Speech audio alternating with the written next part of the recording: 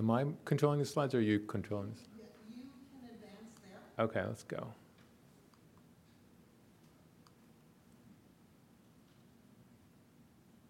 Let's see what happens next.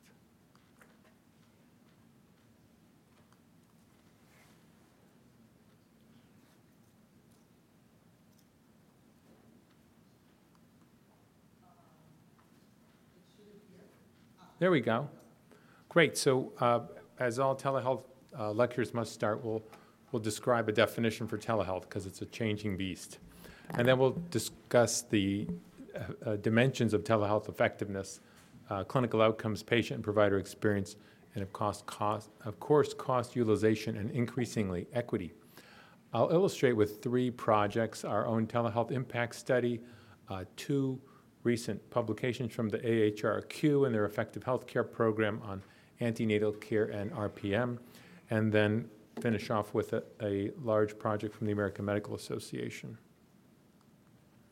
So this is a definition from the Health Resources Services Administration published recently, and you'll notice it's pretty expansive. They describe telehealth as technologies that support long-distance clinical health care, patient and professional health-related education, public health, and health administration. And that's much bigger, a bigger scope than what we think of as a traditional, say, physician-patient televisit. This is another way to think about digital care. This is the famous hype circle from Gartner, and Gartner often publishes a hype cycle like this for many different industries, and you'll see the numerous different digital technologies and applications that they've rounded up. And moving over towards the right-hand side, you'll see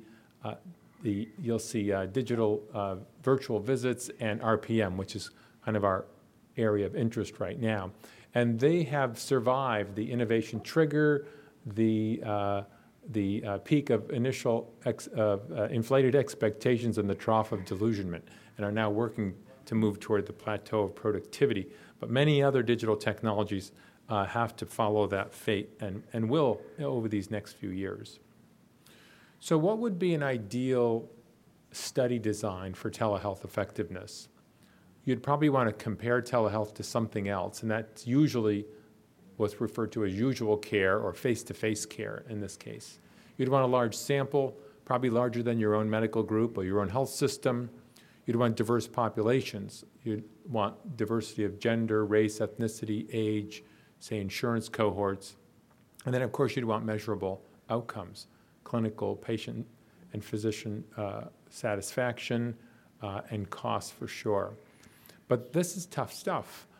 In the era of COVID, you could imagine it may not be ethical to randomize patients to telehealth versus face-to-face. If you had to tell your patient that now you have to come into the office because to participate in the study, but it could put them at risk, in this case, for COVID. Also, just thinking about the standard dosing of telehealth. If you're doing a heart failure project and you have some patients that are getting, say, 1 telehealth visit a month, but others that are needing 3, how do you just adjust that dose and define that concept of dose of digital care or telehealth? The clinical outcomes of interest may take quite a long time. Certainly mortality or end-stage renal disease progression could take years. And so we're usually using some proxies of clinical outcome measures. And then capturing the costs. And whose costs are we measuring anyway? Usually we're finding the easy ones, and those are insurance claims, for example. But in telehealth, we're really interested in the patient's perspective, and a lot of the value accrues to the individual patient who doesn't have to pay for child care, or doesn't have to miss a day of work, doesn't have to pay for parking. And that's difficult to actually measure at scale during a clinical trial. It takes a lot of interview and then reconciliation of that data to be able to express it. So we really need a diversity of research designs. We need prospective randomized trials. We need retrospective observational studies. And a lot of the work done now in telehealth in the last 2 years has been retrospective observational. And we also need qualitative studies in addition to quantitative. So I'll mention our telehealth impact study, which you may have read in this august journal. This was a product of the COVID-19 Healthcare Coalition, which was stood up in March of 2020.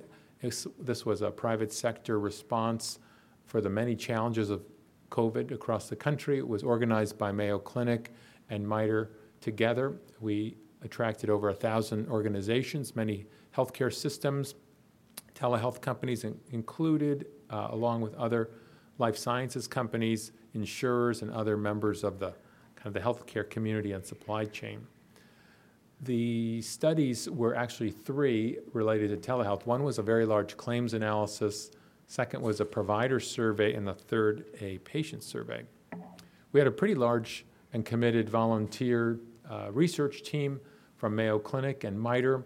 Our large data set of claims came from Change Healthcare. The data set covered over 50% of private insurance claims across the country, really deep and wide, covering all 50 states. We had experts from the American Medical Association and the American Telemedicine Association and other organizations devoted to quality. This is a curve you've seen even earlier today. This is from the claims analysis showing that amazing spike and adoption of telehealth in the month of March, April, and May, those months of the pandemic. And pre-pandemic, as you know, for ambulatory services, telehealth may be made up 1% to 2% of total claims, but it was 49% in the month of April 2020, and then tapered down into that 20 to 24% range for the rest of that year. In many health systems now, it's ranging from 10 to 30%. I'll be interested to hear some of your perspectives on that. This was a large and pretty representative data set. We had over 12 million telehealth claims in just the month of April. One more view from the claims analysis looking at the clinical diagnoses associated with telehealth visits. You'll see pretty much every clinical topic area saw a steep rise in the use of telehealth, but it's behavioral and mental health care that really accelerated tremendously with over 5 million claims in that 1 month of April. And still mental health and behavioral health services are a leader in innovation for telehealth. This is now a few slides from the patient survey. We surveyed over 1,500 patients in the months of December 2020 and January 2021. And this was patients who had at least one telehealth visit in the prior year. And we asked for their sentiment and a number of statements. And the first was the provider thorough? And we got great marks for telehealth. Over 70 to 80% agreed or strongly agreed with that concept. The quality of the patient-provider communication was good. Again, very high marks from patients from all age groups. And thirdly, I will continue to use telehealth services into the future. Another pretty ringing endorsement with 60 to 70% of patients anticipating that. And really comforting to see that the over 65 group was as much on board as any of the other younger cohorts. I'll move over to the Agency for Healthcare Research and Quality now. They have a very well-regarded effective healthcare program.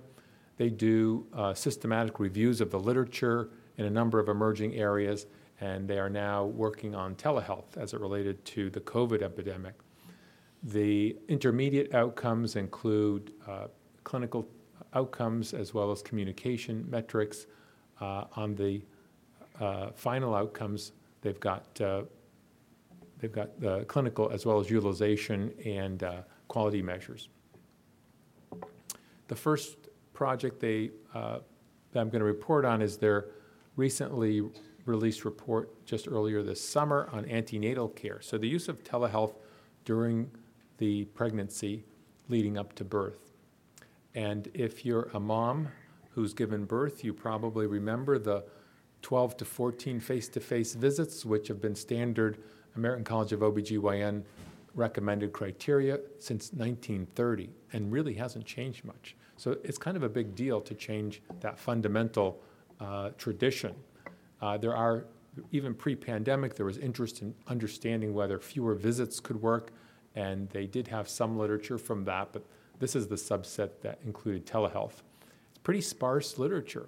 2 randomized trials, 4 non-randomized comparative studies, 1 survey, and 5 qualitative studies. And in sum, they looked at 15 different dimensions of care that ACOG has deemed as important and probably sensitive to prenatal care. They found no differences in preterm births or NICU admissions between the moms that received telehealth versus face-to-face care. Under satisfaction results, it was mixed, however. 1 study showed greater satisfaction with telehealth and 1 greater satisfaction with in-person care. And then on the qualitative studies, telehealth showed good marks for improved access and continuity of care, but there was significant concern raised in these studies around the risk of hampering the provider-patient relationship and even concerns about hampering safety through telehealth. So quite a bit of reticence in that regard. Also important to point out, there was really insufficient evidence from the research base on really important aspects of care, such as quality of life, mental health, work life, lost work time, and low birth weights and APGAR scores. So the researchers concluded that further research is needed in this important area.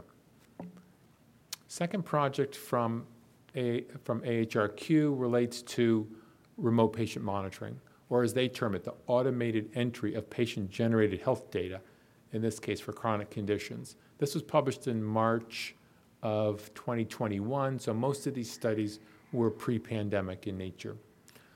Pretty large-sized systematic review, 114 controlled studies using 118 unique devices and 26 apps. The devices were pretty standard fare, pedometers, weight scales, oximetry, pulse and blood pressure monitors.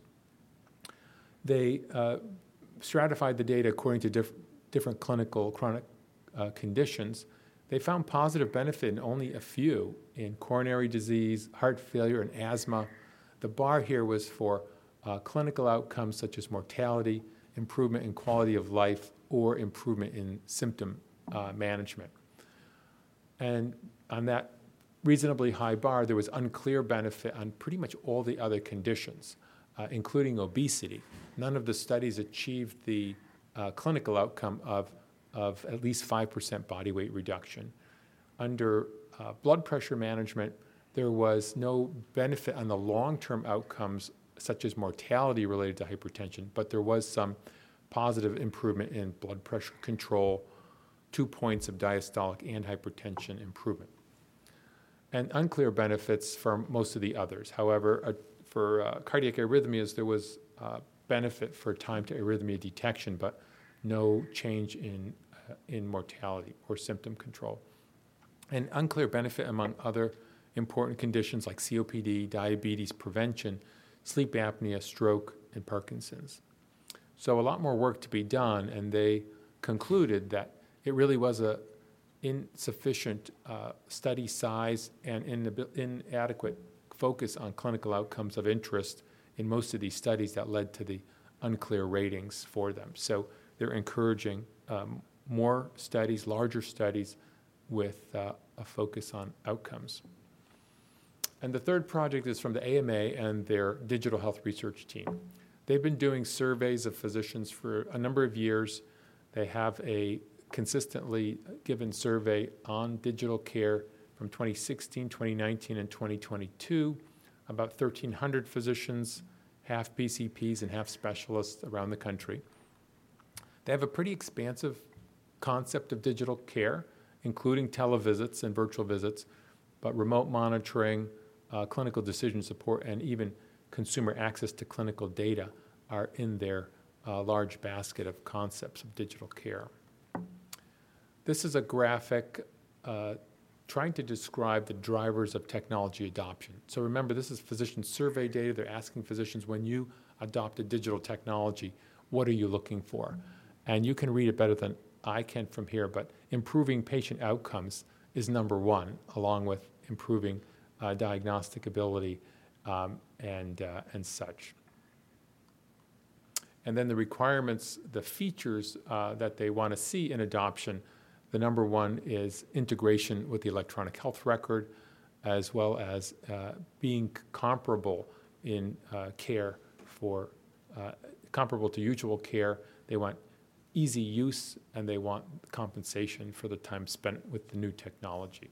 So if you have all those elements in your new innovation, you're more likely to achieve adoption.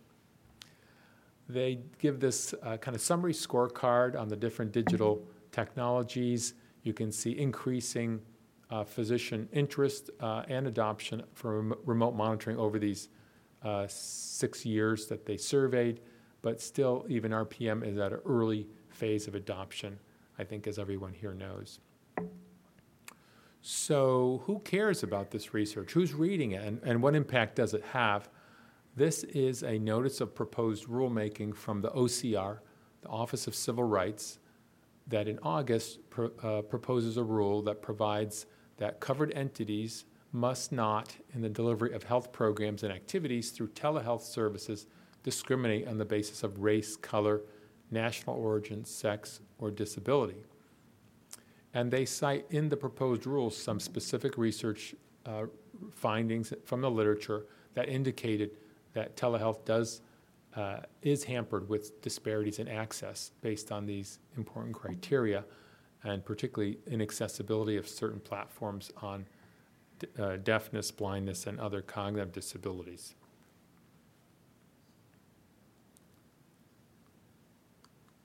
So I'll just summarize there, and we can get on to lunch. I just want to remind us all that we're still in the midst of what I consider a great experiment.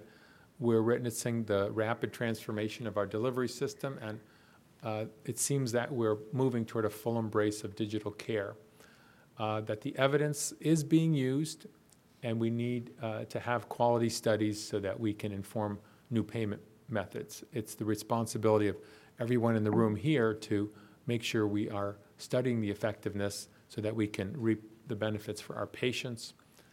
We want to be sure that you commit to measuring clinical outcomes of interest, satisfaction, equity, and cost, and be sure to publish both your positive and your negative findings. It's critical to do that so that we can all move forward as a community. So thank you, and if we have time, happy to take some questions. We have time, a couple of minutes. Okay.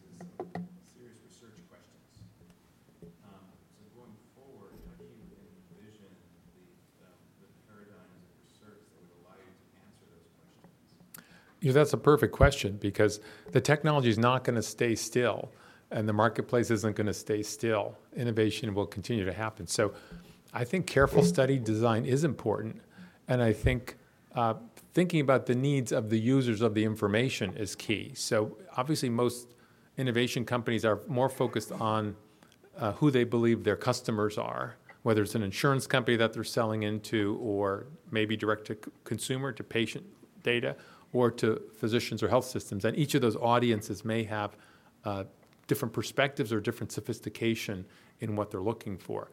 But we probably need studies that are impartial and maybe not even driven by industry. It would be nice to have more foundation sponsored studies or government-sponsored studies so that we can compare, say, technologies across manufacturers. So many of the studies now are from a single innovator company, and those need to be done, but it's hard to generalize from that. And particularly when a specific sensor tool, for example, is used, it makes it harder to generalize about that impact of that. Well, and also the replication challenges. We've learned from 20 years of pharmaceutical research that most of it is rather tainted, and it's taken us a while to realize that unless we have independent assessors who are willing to also speak to negative findings, we tend to get a really strong bias on the positive stuff. Yeah, it's no one's all that comfortable in publishing their negative findings, and so it's tough to do that. It's an emotional hurdle for the researchers for sure. And if you're a company trying to put your best foot forward, it's easy to lose sight of the value of that information.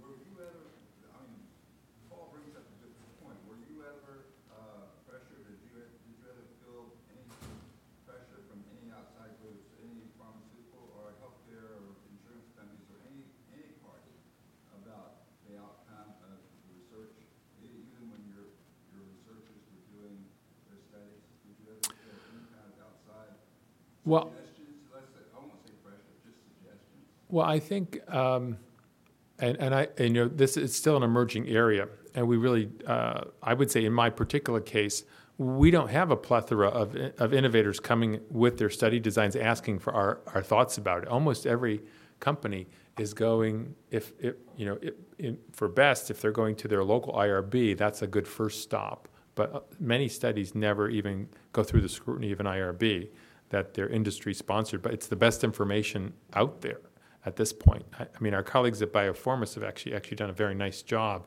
in rigorous study design, but it takes time and effort. It's reasonably expensive to do that, and I'm sure the scientists there want to do good study, but the marketing people say, hey, can we move this forward a little quicker? I'm sure there's dynamic tension, even within the innovative company.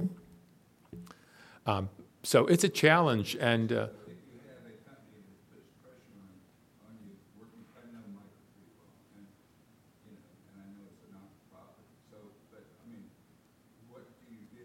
Just as a curiosity, what do you do as a team lead? If someone reports to you that, gee, these people are putting no pressure, these people don't think we should be talking about this. well, it does require important, research ethics within the team. It requires a rigorous study design that's well thought out.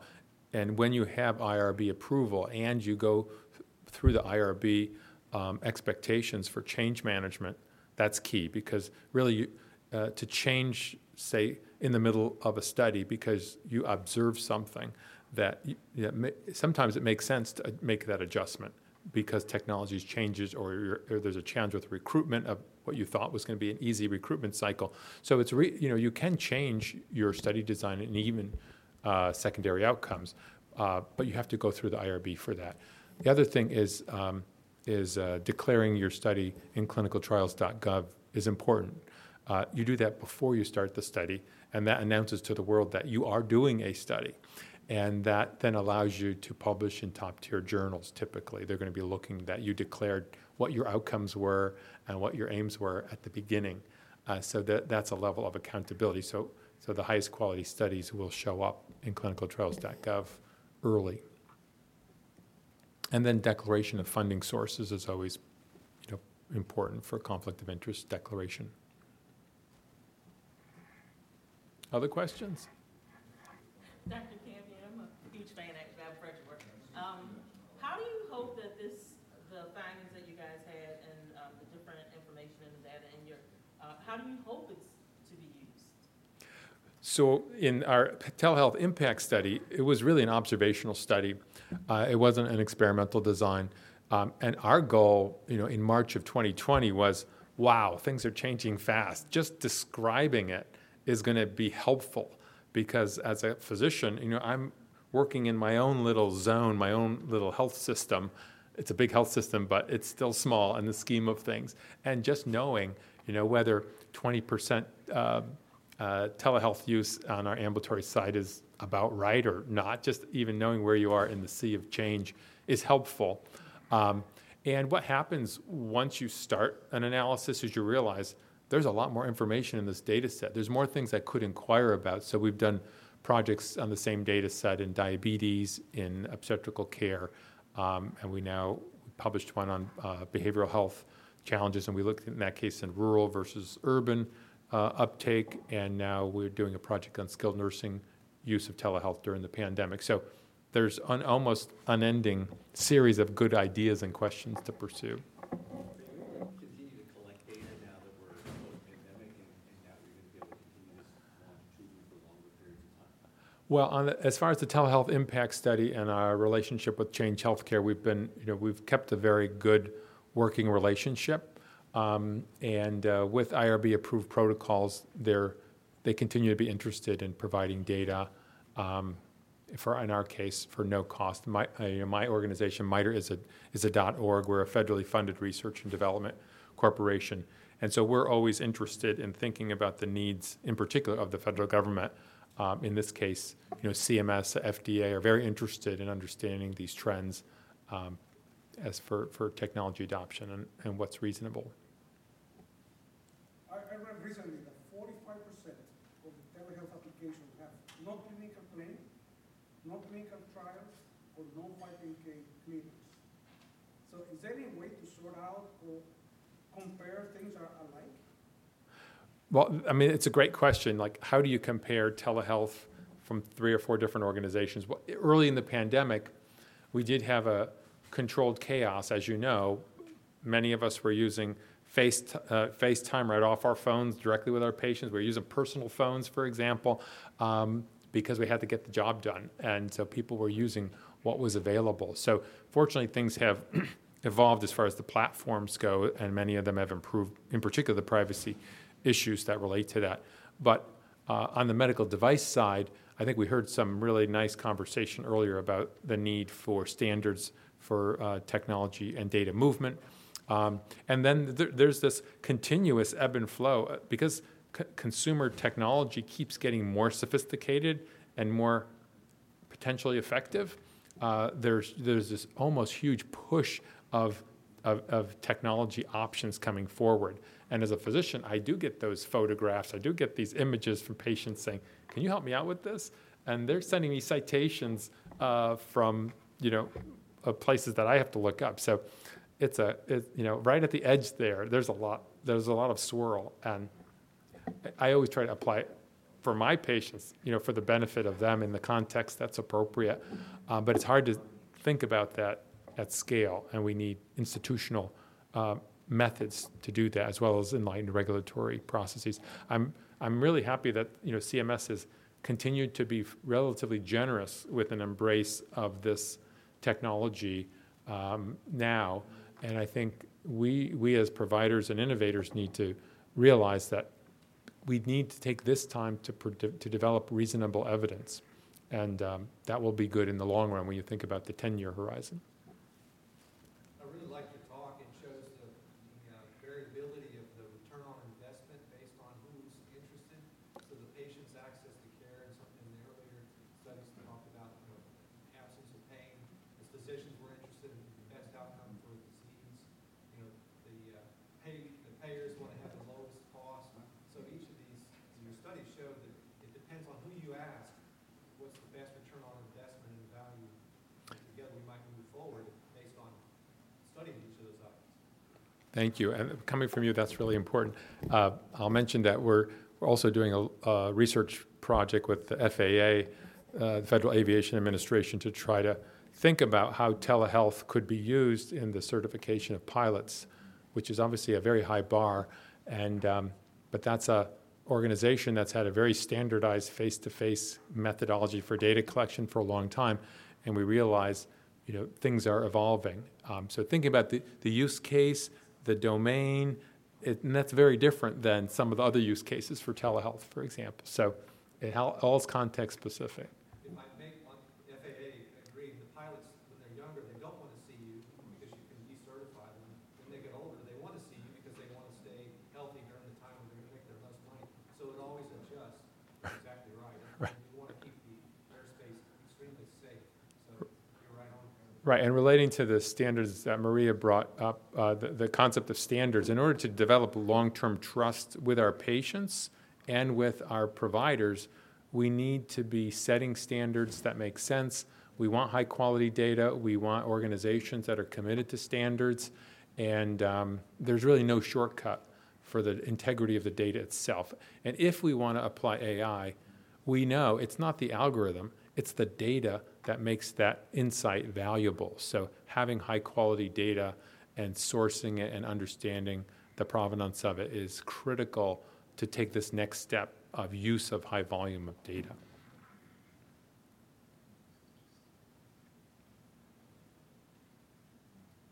lunch? Wrap it up.